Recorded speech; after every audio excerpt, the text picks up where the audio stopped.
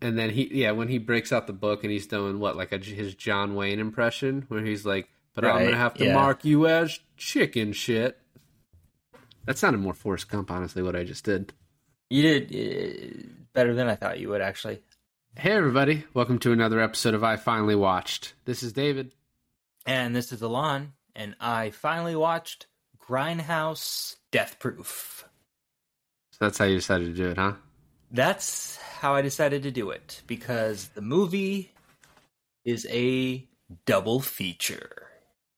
So when this came out, and it was as a double feature, Quentin Tarantino directing Death Proof and Robert Rodriguez directing Planet Terror, I was excited to see it in theaters. And I don't know if this would have been my first, I don't think it would have been my first Tarantino movie, but it would have been close. And for some reason I just couldn't make it to the theaters in time. I don't think it lasted that long because I don't think it did that well. And so I had to wait for it to come out on DVD. And I haven't seen it since I bought those DVDs and watched both of them. And I just remembered I was like, they're all right. And we decided to do basically all the Quentin Tarantino movies that at least one of us hasn't seen, just to kind of fully knock them out because it's kind of embarrassing, right? And so we did Jackie Brown to start, which I hadn't seen, and then Four Rooms, and then this one, which you haven't seen, and then we're going to end it with Hateful Eight. So not exactly like everyone's favorite Quentin Tarantino movies. Right, because we've watched everyone's favorite Quentin Tarantino movies, I like to think. Yeah. And so when we decided to do this, we were just going to do Death Proof, but then both were available. I got to say, last time we were shitting on Pluto TV, and this time both of these movies, Death Proof and Planet Terror, were on Tubi, and that is a much superior product. Yes. Thank you, Tubi. Thank you. But we watched Not both. sponsored. Not yet. But I loved both of these. And I took 2 times watching Death Proof this time for me to really appreciate it, because it's definitely, like you described, as a slow burn, but it's structurally a very weird movie. And then Planet Terror I liked right off the bat, and I think I just kind of knew what I was in for this time. I knew the whole grindhouse motif he was going for, but this time I just sort of let it wash over me more. And I really loved both of them, and we're going to talk a little bit about Planet Terror, even though we're mostly focusing on Death Proof. And I think I preferred that one, but I loved them both. And Death Proof, especially on the second watch this time, was so good. And it kind of reminded me a little bit of Jackie Brown, in that it's like a hangout movie for most of it, with then an 8 to 10 minute kind of grindhousey scene in the middle. And then the last 20 minutes is basically like a homage to the original Gone in 60 Seconds almost, just a car chase. Yeah, I loved it. Didn't they shit on Gone in 60 Seconds in the movie? Well, they shit on the remake with Angelina Jolie and the one we did, Nick Cage. Yeah. Which, if I ever met Quentin Tarantino, that'd be the first thing. Hey, what the fuck? Listen, I know there's a weird sex scene, but overall, it's a great movie.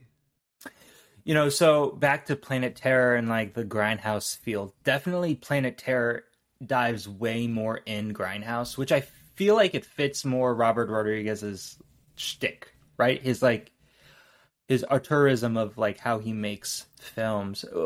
You seeing Grindhouse, both of these, not your first Tarantino, but would you say this might have been your first Rodriguez? I think Sin City came out before this. So you saw Sin City. See, my first Robert Rodriguez would be Spy Kids. That's one way to do it. Don't shit on Spy Kids. As far as Grindhouse, this isn't my first Grindhouse-ish. What is Grindhouse? Would you label it as a genre of film? Yeah, I mean, subgenre. Yeah, it's it's like an exploitation type movie. Basically, Grindhouse is just this idea that you could go to a theater, a shitty theater, and pay a low amount and see a couple kind of B ranging into C type violent movies.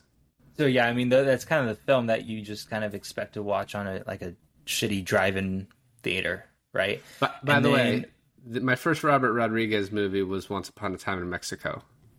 Oh, okay. It's probably my second one.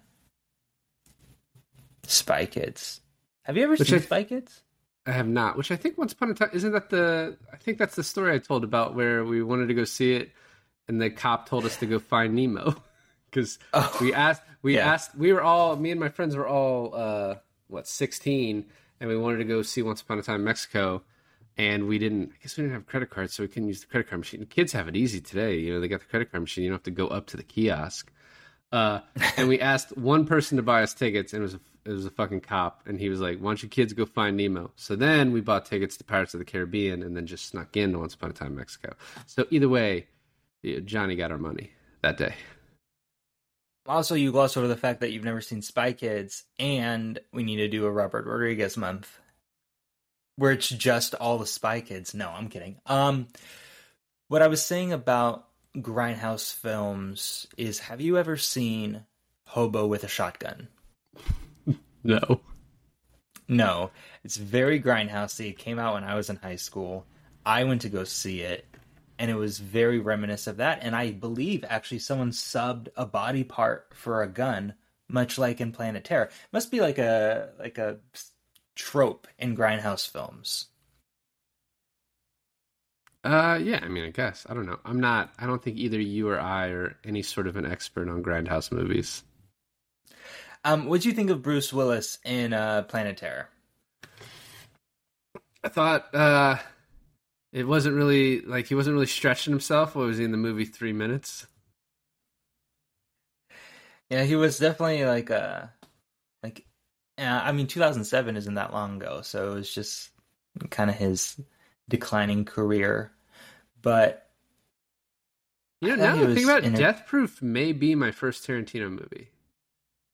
Unless it's between Death Proof, Pulp Fiction, and Inglourious Bastards. And I have no idea when I first saw Pulp Fiction.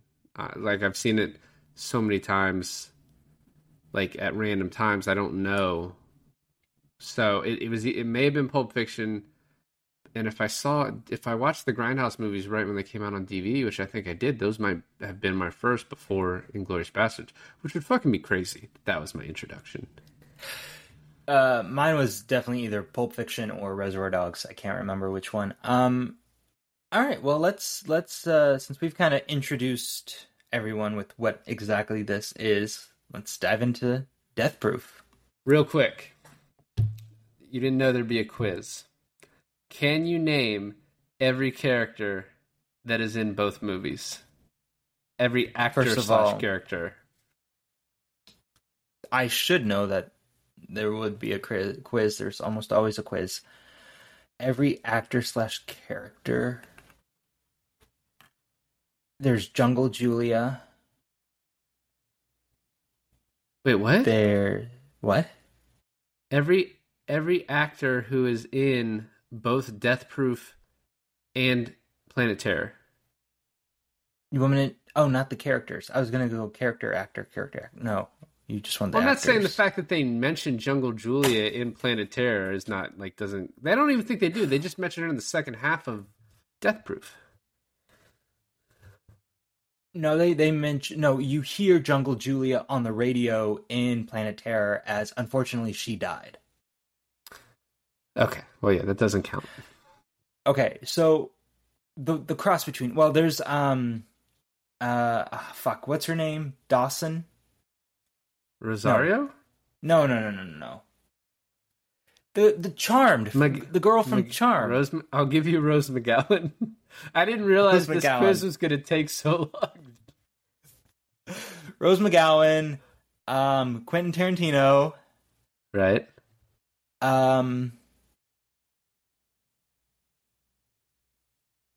That's all I'm remembering. The female doctor who was the wife of Josh Brolin. Yep. Her father, the cop. Is that the same cop duo from Kill Bill. Kill Bill? Yeah? Okay. Yeah, Volume 2, yes. Yeah. Michael Parks.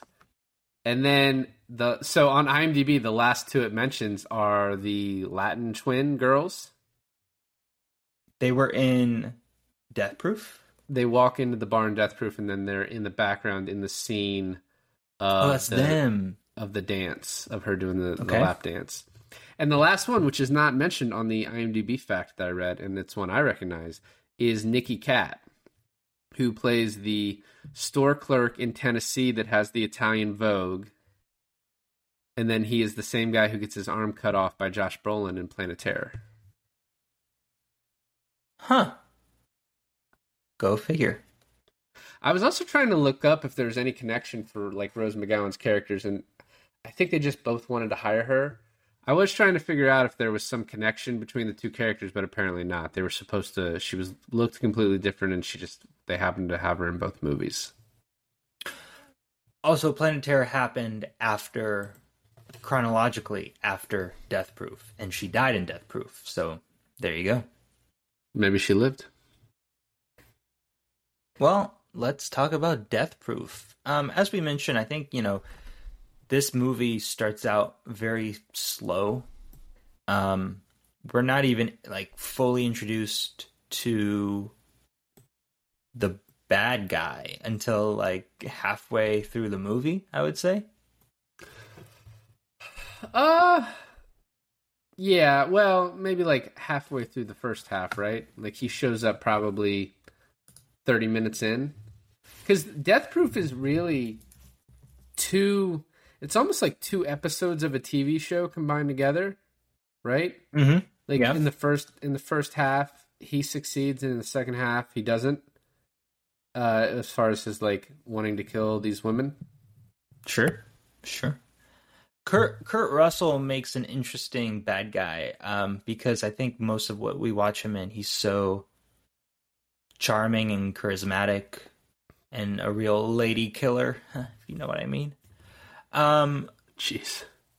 The dynamic he has though with Rose McGow's character, I think, is pretty cool.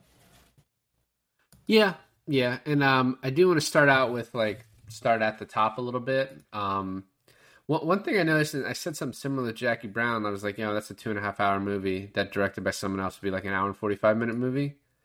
This is a 2-hour movie that could be like a 45-minute movie. Like this whole thing. Yeah. It's so dialogue heavy. And the other thing too that I think in the movies that aren't as good for Tarantino, it's like whether the dialogue works or not.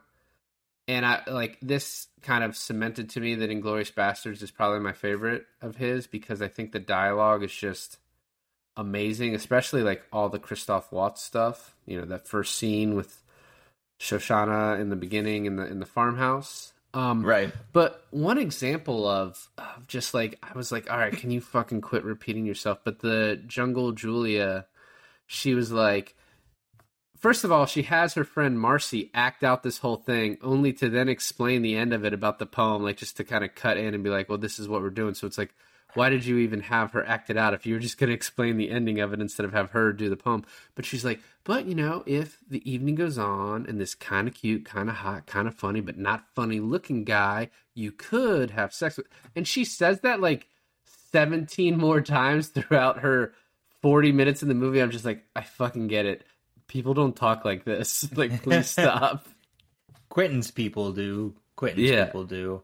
I just it was less effective to me in this. Did you know who that was, by the way? Jungle Julia. No. Her name is Sydney Tamilia Poitier, the daughter of Sidney Poitier. Oh, another Sydney. Yep. Which That's Sydney cool. works. Sydney works male female. So, I actually like her in the movie. I also like the whole setup about her legs. And when they were talking about it, I remembered how things ended for her, and I was like, oh wow, they're laying these things on pretty thick. They like talk about them the entire movie. He doesn't. Wait, what just about focus... her legs? they talk about how long her legs are. The camera focuses on her legs so much, and then in Well, the end, they get chopped off. yeah, yeah. Also, of course, they focus on her legs and feet. It's kind of Quentin's thing. I was reading a quote by Brad Pitt that Brad Pitt says that Quentin Tarantino has separated more women from their shoes than the TSA. Yeah, that was one of his like accepted speech lines. The other thing I want to ask is like as an opening thing too, and this is something that's used a lot in the opening and a ton in Planet Terror. What did you think about like the scratches and skips and stuff? I was okay with it. Taylor, who watched it with me, found it distracting. I knew what they were doing. I think that helps, right? Yeah. Oh, and it also kind of explains, like, for example, and this is getting way ahead of ourselves, but in the final car chase, right before it crashes with Zoe Bell on the car on the hood, it's very clearly a dummy tied to the hood. And then when they hit into Kurt Russell right after that, it's very clearly a dummy you can see inside of it. And it's like that's how Grindhouse movies worked. So it's kind of this like winking thing where it's like parts of the movie could be a little terrible because it's an homage, right? And one thing I liked is as the girls are driving to like Guero's right before they get to that first place, there you see their car and it skips, and then when it comes back, you see his car in their place driving along, is like following them, and it's one of those things that I appreciated, but in certain moments I like, but like the longer this, like the more times you watch the movie and like see the skips, the more you're just like, okay, yeah, I don't need those as much anymore. But I do like the idea of what it was going for. Yeah. With Zoe Bell being on the hood, most of the time I think that was her, right? Like that was a cool stunt. And she's a stunt woman, so it worked for that scenario. Well, yeah, he actually wanted to get a second stunt woman. She was like, "No, I mean, if you're gonna have me do this," and she also didn't realize like how big her part was gonna be until she was on the poster, and she was like, "Oh shit." Do you know what other movie you've seen her act in? I unfortunately didn't think I heard of Zoe Bell before this. She is Kurt Russell's wife in Once Upon a Time in Hollywood. She's the one that gets really pissed at Brad Pitt for damaging her car.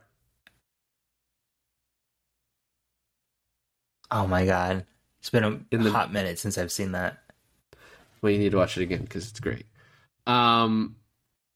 So when they get, I think the next part that I want to talk about is when they get to the bar and then when Kurt Russell shows up. But before he does, one thing I noticed is Quentin Tarantino is the bar owner, right? That's not the part I noticed. But he walks over. Yeah, right. But the bartender brings them shots and she's like, Warren brought you shots, so you have to drink them. Those are the rules. And they come over and they all do it. And I think, what was it called? Chartreuse. And he's like, it's so good they named a color after it. Yeah. But after they all do their shot, he's like, is that a tasty beverage or is that a tasty beverage? I was going to mention that and you mentioned it. Damn it. Yeah. There's that Four Rooms recollection. Yeah. Right. It worked better in this. I don't know.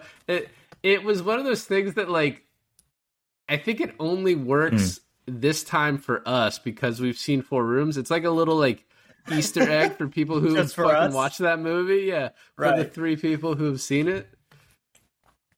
Yeah, I was going to mention it, and yeah, fuck, you beat me to it. But, so his character in both this and Planet Terror are very different from each other. And you know he was in Once Upon a Time in Mexico too, right? Hollywood? Or do you mean Mexico? No, I mean Mexico. Quentin was, yeah. I haven't seen that movie in so long. Well, maybe you should watch it again. He was in Once Upon a Time in Mexico, and he was some sort of rapist drug dealer or whatever. And he's a rapist in, he's actually, he's credited as rapist number 2. And maybe it's a running joke between Robert Rodriguez and Quentin Tarantino. It's like, if I'm going to put you in my movie, I'm going to make you a rapist. Maybe. Or he's just like, I can't get anyone who wants to play this part. And he's like, I'll fucking do it. because he usually plays like either bad or characters that say bad things, like even Pulp Fiction, like his racial like use of the N word, and then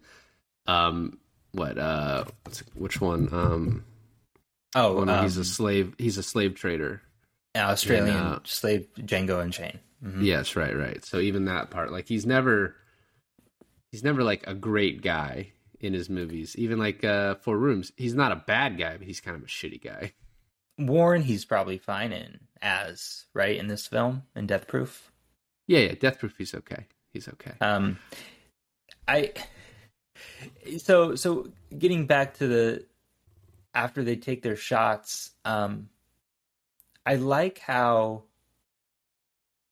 Would you consider this a feminist film? Yeah, no, I think that was kind of the point of it.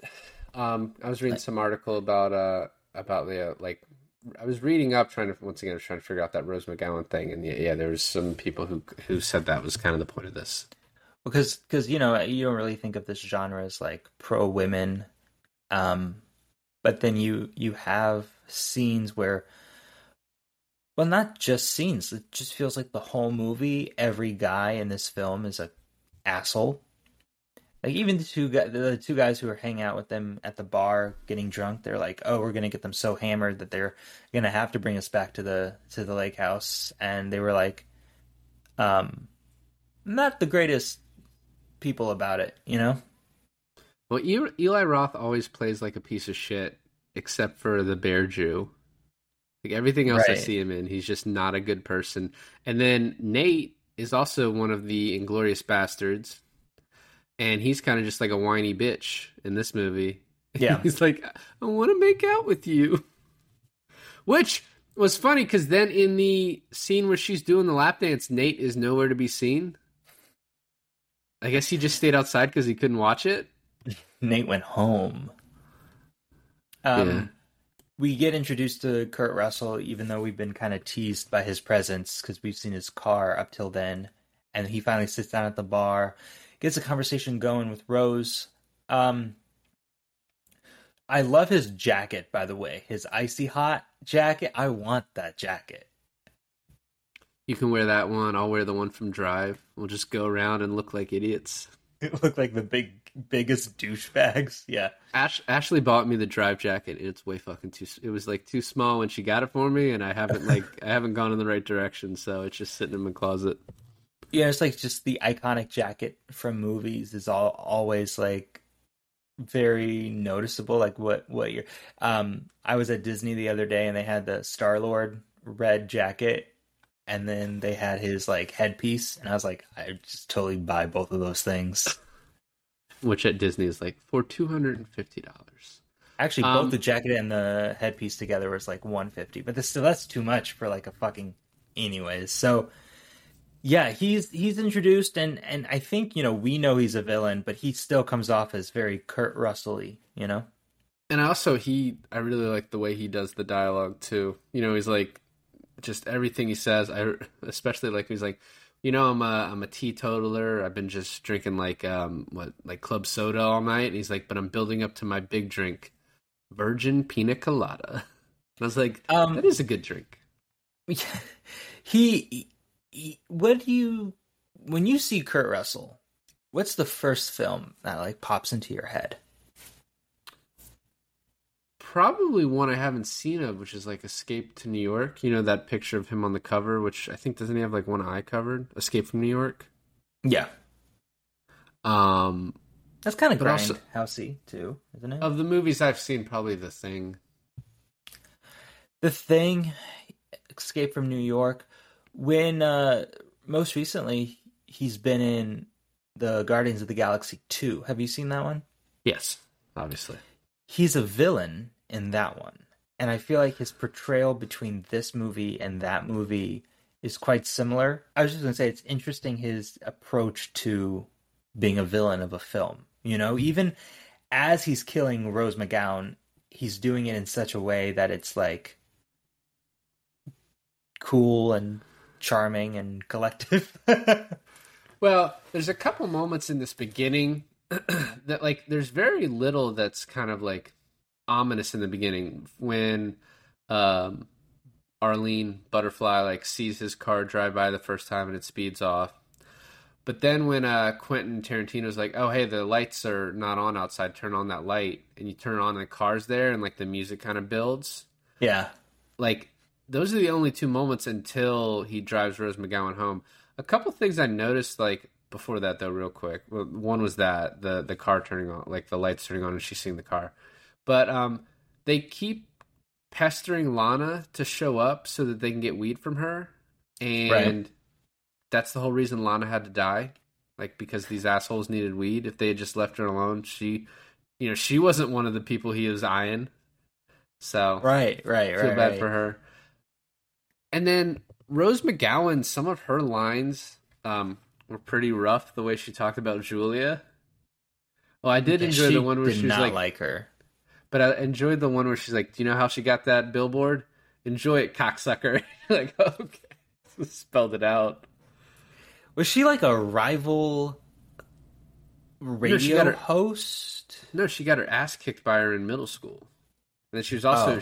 she like made fun of her saying she was built like a black man, and the way she said it was like pretty offensive there. Right. Rose.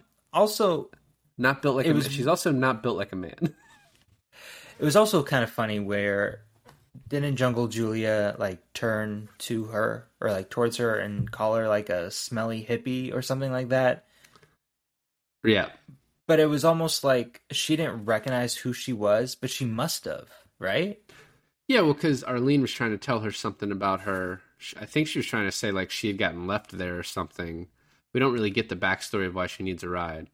But yeah, because as she's about to tell her, you know, then it cuts over to her asking if anyone can give her a ride, and that's when Kurt Russell like comes in and is like, I can give you a ride. She's like, "Oh, you can give me a lift." She's like, "Well, if when I'm ready to leave, you're ready to leave, then yes, I can. But like I'm not leaving early."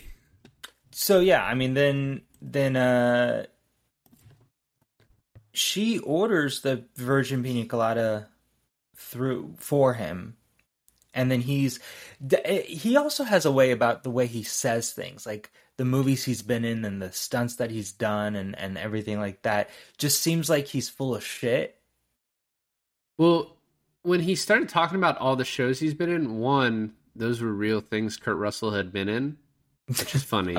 That's funny. But two, it sounded like the impetus for the Brad Pitt character in Once Upon a Time in Hollywood, that this was like, because all of the shit Brad Pitt did for Leo DiCaprio, like all the stuntman work he did on the different shows, because he talks about the Virginian, which I think is a specific move with the horse that people have to do. So that was like, I found that part interesting. But yeah, I could see him being full of shit, but also he realizes like halfway through, he's like, "Oh, I'm old and none of you know what the fuck any of this is." Right. I love how his name is just Stuntman Mike. Yeah. So we then get to the point where he goes outside and he starts talking with Jungle Julia, and he's like, "Oh, asks her about the billboard." And then he does this weird thing where it like looks like he loses a sneeze. You know what I mean? He starts looking up trying to sneeze. I was like, "What the fuck is going on here?" And then they're like, "What the fuck is going on here?" Right. It was really weird. But then we get when he comes back out and he does the poem for Arlene, and Jungle Julia keeps stepping in and is like, "Oh, well, she already did that dance." She's like, "Oh, she's like saying, oh, she doesn't want to do it for you, basically."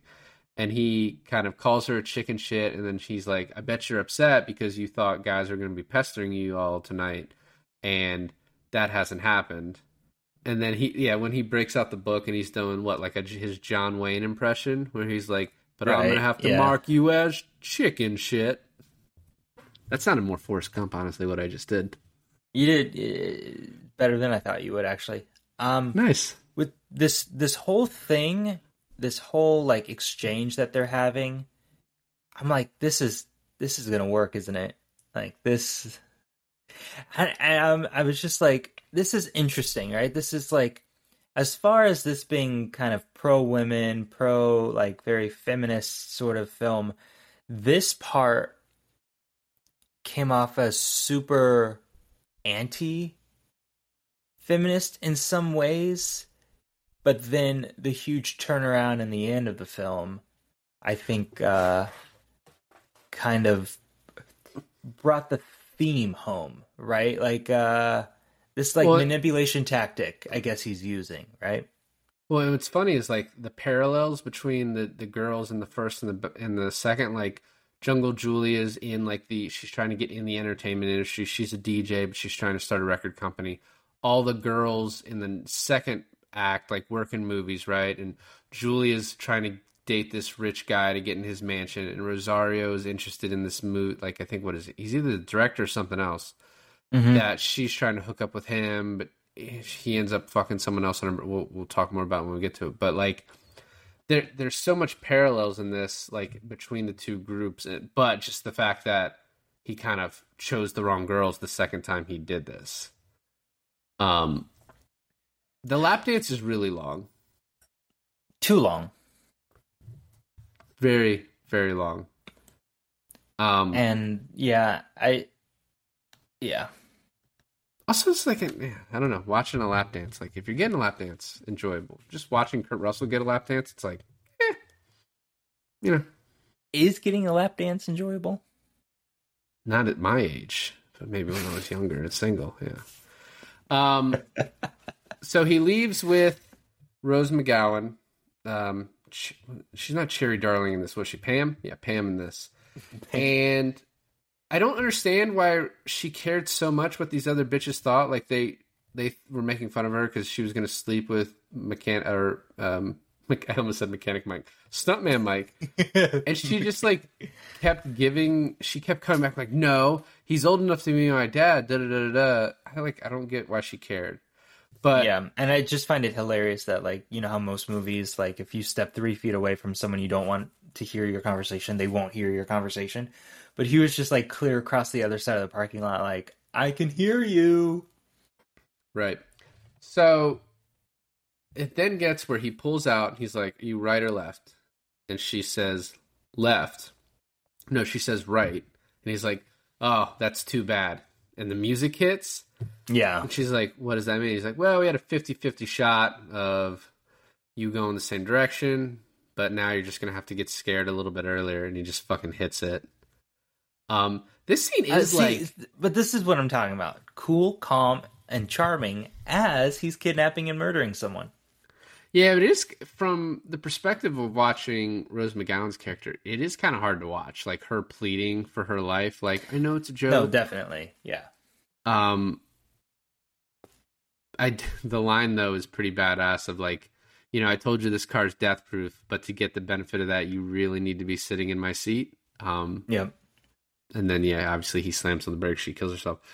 He then chases after the other girls, and he does not fuck around. He jumps his car into theirs, killing all 4 of them. Although Lana seems to get the least of it, but she's driving, so I mean, they all die. Although I think Shanna, I think she could have lived. She got thrown from the car and just landed. I was thinking that too. I was even thinking, I got Planet Terror and Death Proof mixed up in the fact that who ends up with a leg gun. So I thought that maybe Jungle Julia ends up with a leg gun, but she does not. They all die. Yeah, they all die. Who do you think got it worse? Because fucking Butterfly got it worse. In the face? Yeah. But that might be an instantaneous death, whereas like Jungle Julia's like got her legs cut off, and then that's just like painful until she bleeds out. I got it the worst, having to watch Butterfly die. Real quick before we get to the second half of the movie, you're a big Butterfly fan? I was wondering when you were going to pick that up. No, but when they end up in when he ends up in the hospital and the doctors are conversing, or the nurse and the sheriff are conversing with each other, like they couldn't convict him because it does look like an accident, but they were pretty sure that he did it on purpose, right? Right. And he's like, I could spend my whole time proving it, or I could watch NASCAR. And he's like, and, you know, I can still just make sure he never does it again in Texas. Fast cut to Lebanon, Tennessee. One last thing that I read before we get to the next half, which we're going to go through probably a lot quicker. There was a scene where they find stuntman Mike masturbating in his flipped over car that got cut from the movie. Oh my god! I thought you told me that there was a scene currently in this, and I'm like, what the hell? I must have missed that. I don't know if it was filmed or not, but it was obviously deemed unnecessary. And the cop explains that he thinks it was a sexual thing, but it would be fucking weird. Kurt Russell just jerking off the car. That was something I read. Don't know if it's true. All right, good to know. Good to know. We get to the next. Three girls at first, and then Zoe Bell comes in. Kurt Russell's got a big thing for feet. Yeah. Rosario Dawson.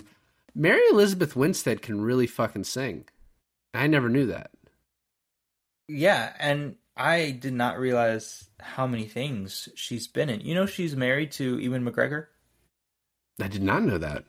They met. Well, they must have met on the Birds of Prey Harley Quinn movie, and now they have a kid, and they've only been married for like a year and a half. I started watching that movie Kate, where she's an assassin, the other day. Okay.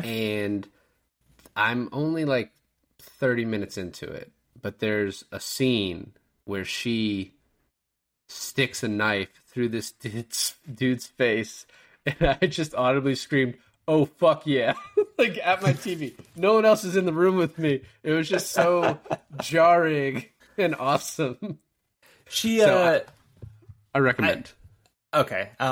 I'll consider it. I recognize her immediately from Cloverfield Lane, which she was amazing in, and Birds of Prey. You know where Taylor was like, "Oh shit, she's the girl from blah blah blah." Scott Pilgrim. Well, Scott Pilgrim, sure, but no. Initially, she goes, "Oh, she's the villain from Sky High." Fucking jeez. Come on, Taylor. That's like so many other things, but yeah, she is. She'll always be the girl from Scott Taylor, if you understood me. Scene with Scott Taylor? No, the girl from Scott Pilgrim. Did I say Scott? Anyway, fuck it. The scene with the feet is super fucking creepy, and the first time I watched it, it felt like it lasted forever. And then when I watched the movie the second time, I was like, oh, that was like a minute, but it was so creepy that time stopped. Yeah. What did you think about Black and White for a while? I liked it. I was like, how long is this going to last? And it didn't last very long. I think it lasted until he like burned rubber again for the second time and drove off in front of Rosario Dawson. When it cut back to them, it was color, and you could see like, and it's not just color. Like everything is so vibrant. Like they are all wearing super vibrant clothing. The car is bright yellow. I think the gas station was orange. Did not realize that she was wearing a cheerleader outfit until then. Right. And they also, when he speeds off the first time, Mary Elizabeth Winstead like holds up a pinky and she's like, "Little dick," which I think is total like Quentin Tarantino foreshadowing that he's going to be a little bitch in the end of this movie. Kurt Russell's character. Yeah, but you know what they say about guys with like big muscle cars. Yeah, no, I do. I get it. That was the point of it.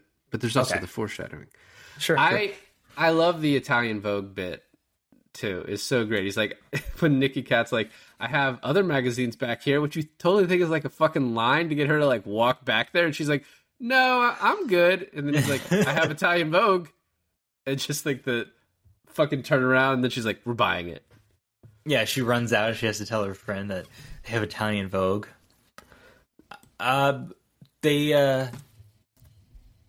They go to the restaurant and pick up. Well, they pick up Zoe Bell, and you're at the restaurant with all four of them. And it's this cool, like, you know, very reminiscent of the beginning of Reservoir Dogs, where you're going around the table and they're all talking. You notice Kurt Russell sitting at the bar the entire time? I read that, but I did not notice it. So I do want to go back and just watch that part of it because I completely missed it. Because when I was like writing down my notes, Zoe Bell shows up, right? And he's like taking pictures of them. Yeah. And I was like, okay, like from that point of the taking pictures until with like 15, 20 minutes left of the movie, he's not in it. But yeah, he's just like in the background of that diner, I guess. What's interesting about the scene, I forgot about it until you mentioned it, the scene where he takes pictures is in the first half of this movie, he had pictures of the three girls, but no explanation on how he got them. And now you see that he stalks his victims and photographs them. Yeah, and I want to talk a little bit later about like the way he treats each set of girls, but the car ride is like an exact like it's just like showing you exactly like these girls are exactly like the other girls, right? Just talking about their sex life, just shooting the shit with each other. And it's like it is really cool, just like the way the two sections mirror each other, almost like letting you believe like the same thing's gonna happen, and then like the fucking change, like the way the end ends. Right, right. And I actually had the ending spoiled for me because I have seen the ending in like a YouTube compilation of like, I don't know, top 20 badass women of film. I don't know, but something like that. So I knew how it was gonna end in that regard. I just didn't know the build up to it, which definitely put it in a new perspective. But yes, when the camera's circulating the table and they're all having their chat, you see Kurt Russell sitting at the bar of what seems to be like this 50-esque diner thing. Right. You only see the back of his head, but obviously he's iconic. His hair and his clothing, and you know who he is, right? But this is where Zoe Bell gets the idea of wanting to joyride, basically. Well, she didn't get the idea here. She has been setting this up. This is when she like tells them about it. Like, no, that's what I meant. Yeah, like she has been getting this local newspaper instead of just typing in Craigslist, Lebanon, Tennessee, like you would today. The other thing this sets up, like, well, one thing, I have many points I'm about to rapid fire make.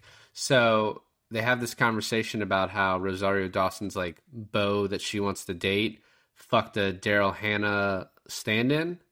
Right. Lana Frank, who is the weed dealer in the first half, stood in for Daryl Hannah in Kill Bill 1 and 2. Was her like stunt double or stand-in or whatever. I think she's stand-in. This other thing, one, it sets up that Kim has a gun, right? Yep. And then it sets up this one line that Kim says about Zoe, like, because they're talking about almost falling in the ditch, and Rosario's like smart enough to recognize the ditch, and Zoe's good enough to not get hurt. She's like, Zoe is amazing with like agility, reflexes, nimbleness, which are all fucking things you need to hang onto the hood of a car in a high-speed chase. Especially getting thrown off of the hood of a car in the high-speed chase and then being fine afterwards. Yeah. I love the way she hops. It's almost like a fucking Bugs Bunny cartoon. She hops up like, I'm okay. But then the next thing I really want to talk about, and one of the funniest scenes in this movie and in the entire Grindhouse, is with the fucking dude from the Adam Sandler movies who has the car. Oh, him, yeah. What do you horny gals want? Are you specifically talking about the part where Rosario Dawson like pimps out Mary? Absolutely. And she's like, yeah, it's in a film. He's like, what kind of film? She's like, why is she dressed like that? Is it a porno? And she's like, yes, a porno.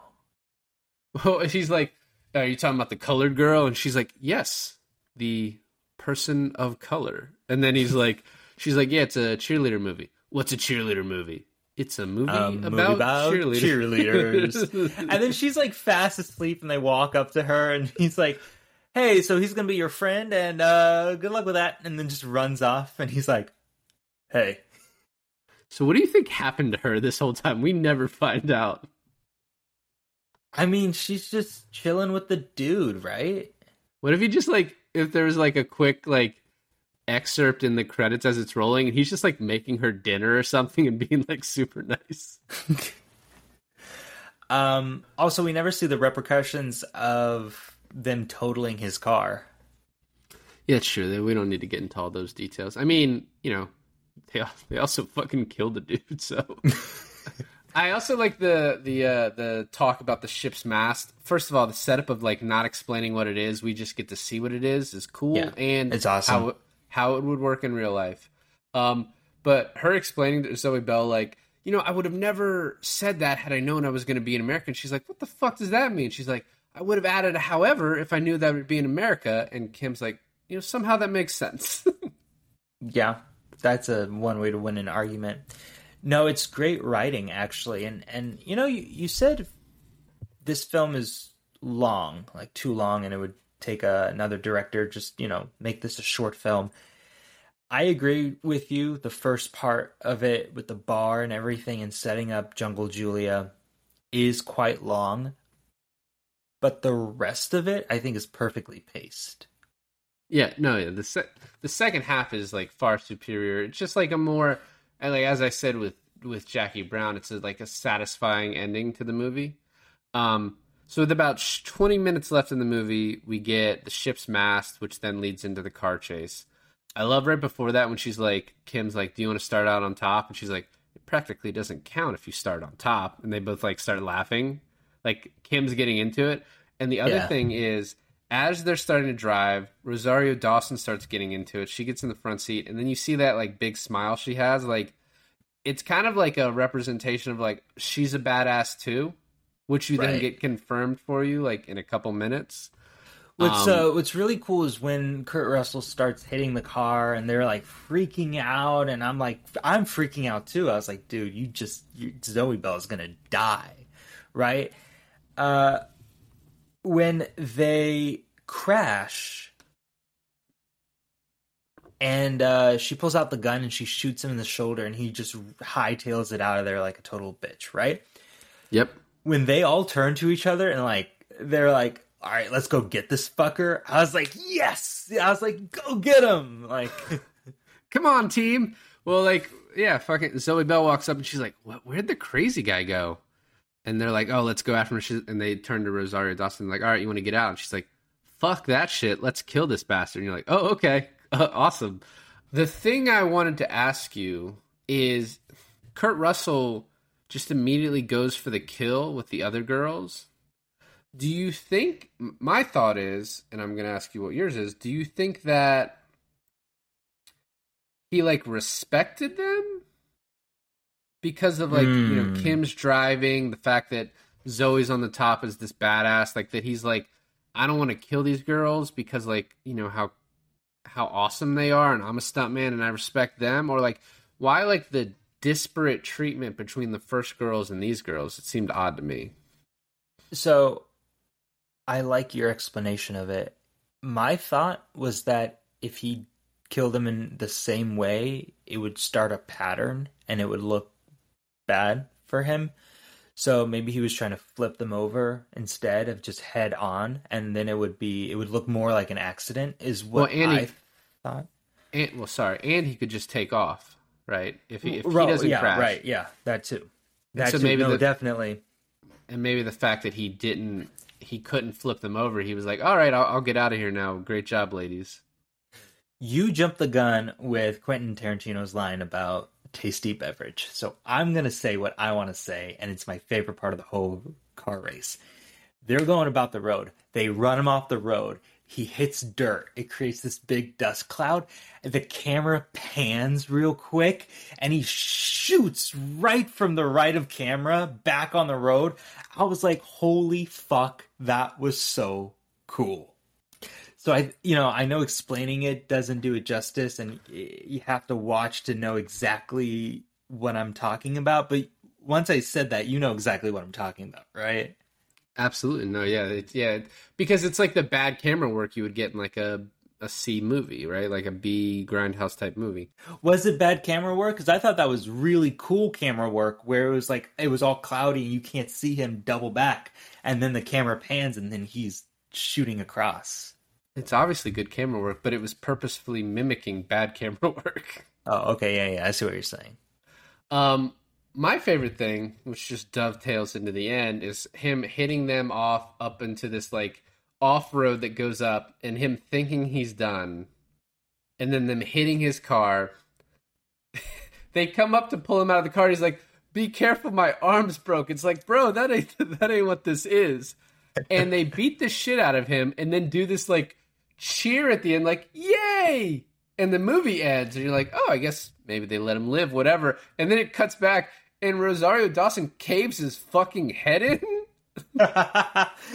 Yeah, that whole thing where he thinks he's gotten away and they just fucking T-bone him like out of nowhere. What did you think of like the cheesy 80 like snapshots, like freeze frames of them punching him and his face? And yeah, it's just great.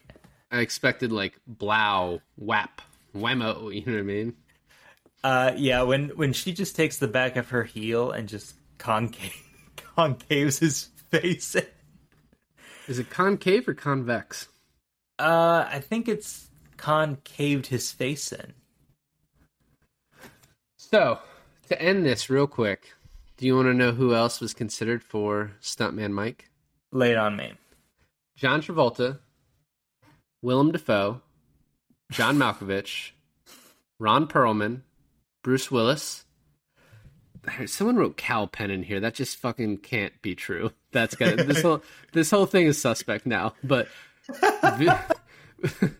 fucking Cal Penn. Cal Penn from Harold and Kumar. That's what I think. Okay, that's fake. That's got to be fake.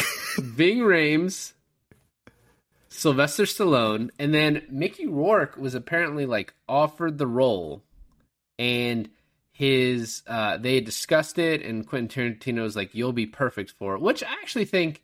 I think Kurt Russell's perfect for it, but if you had to choose someone else, Mickey Rourke is a fucking great choice.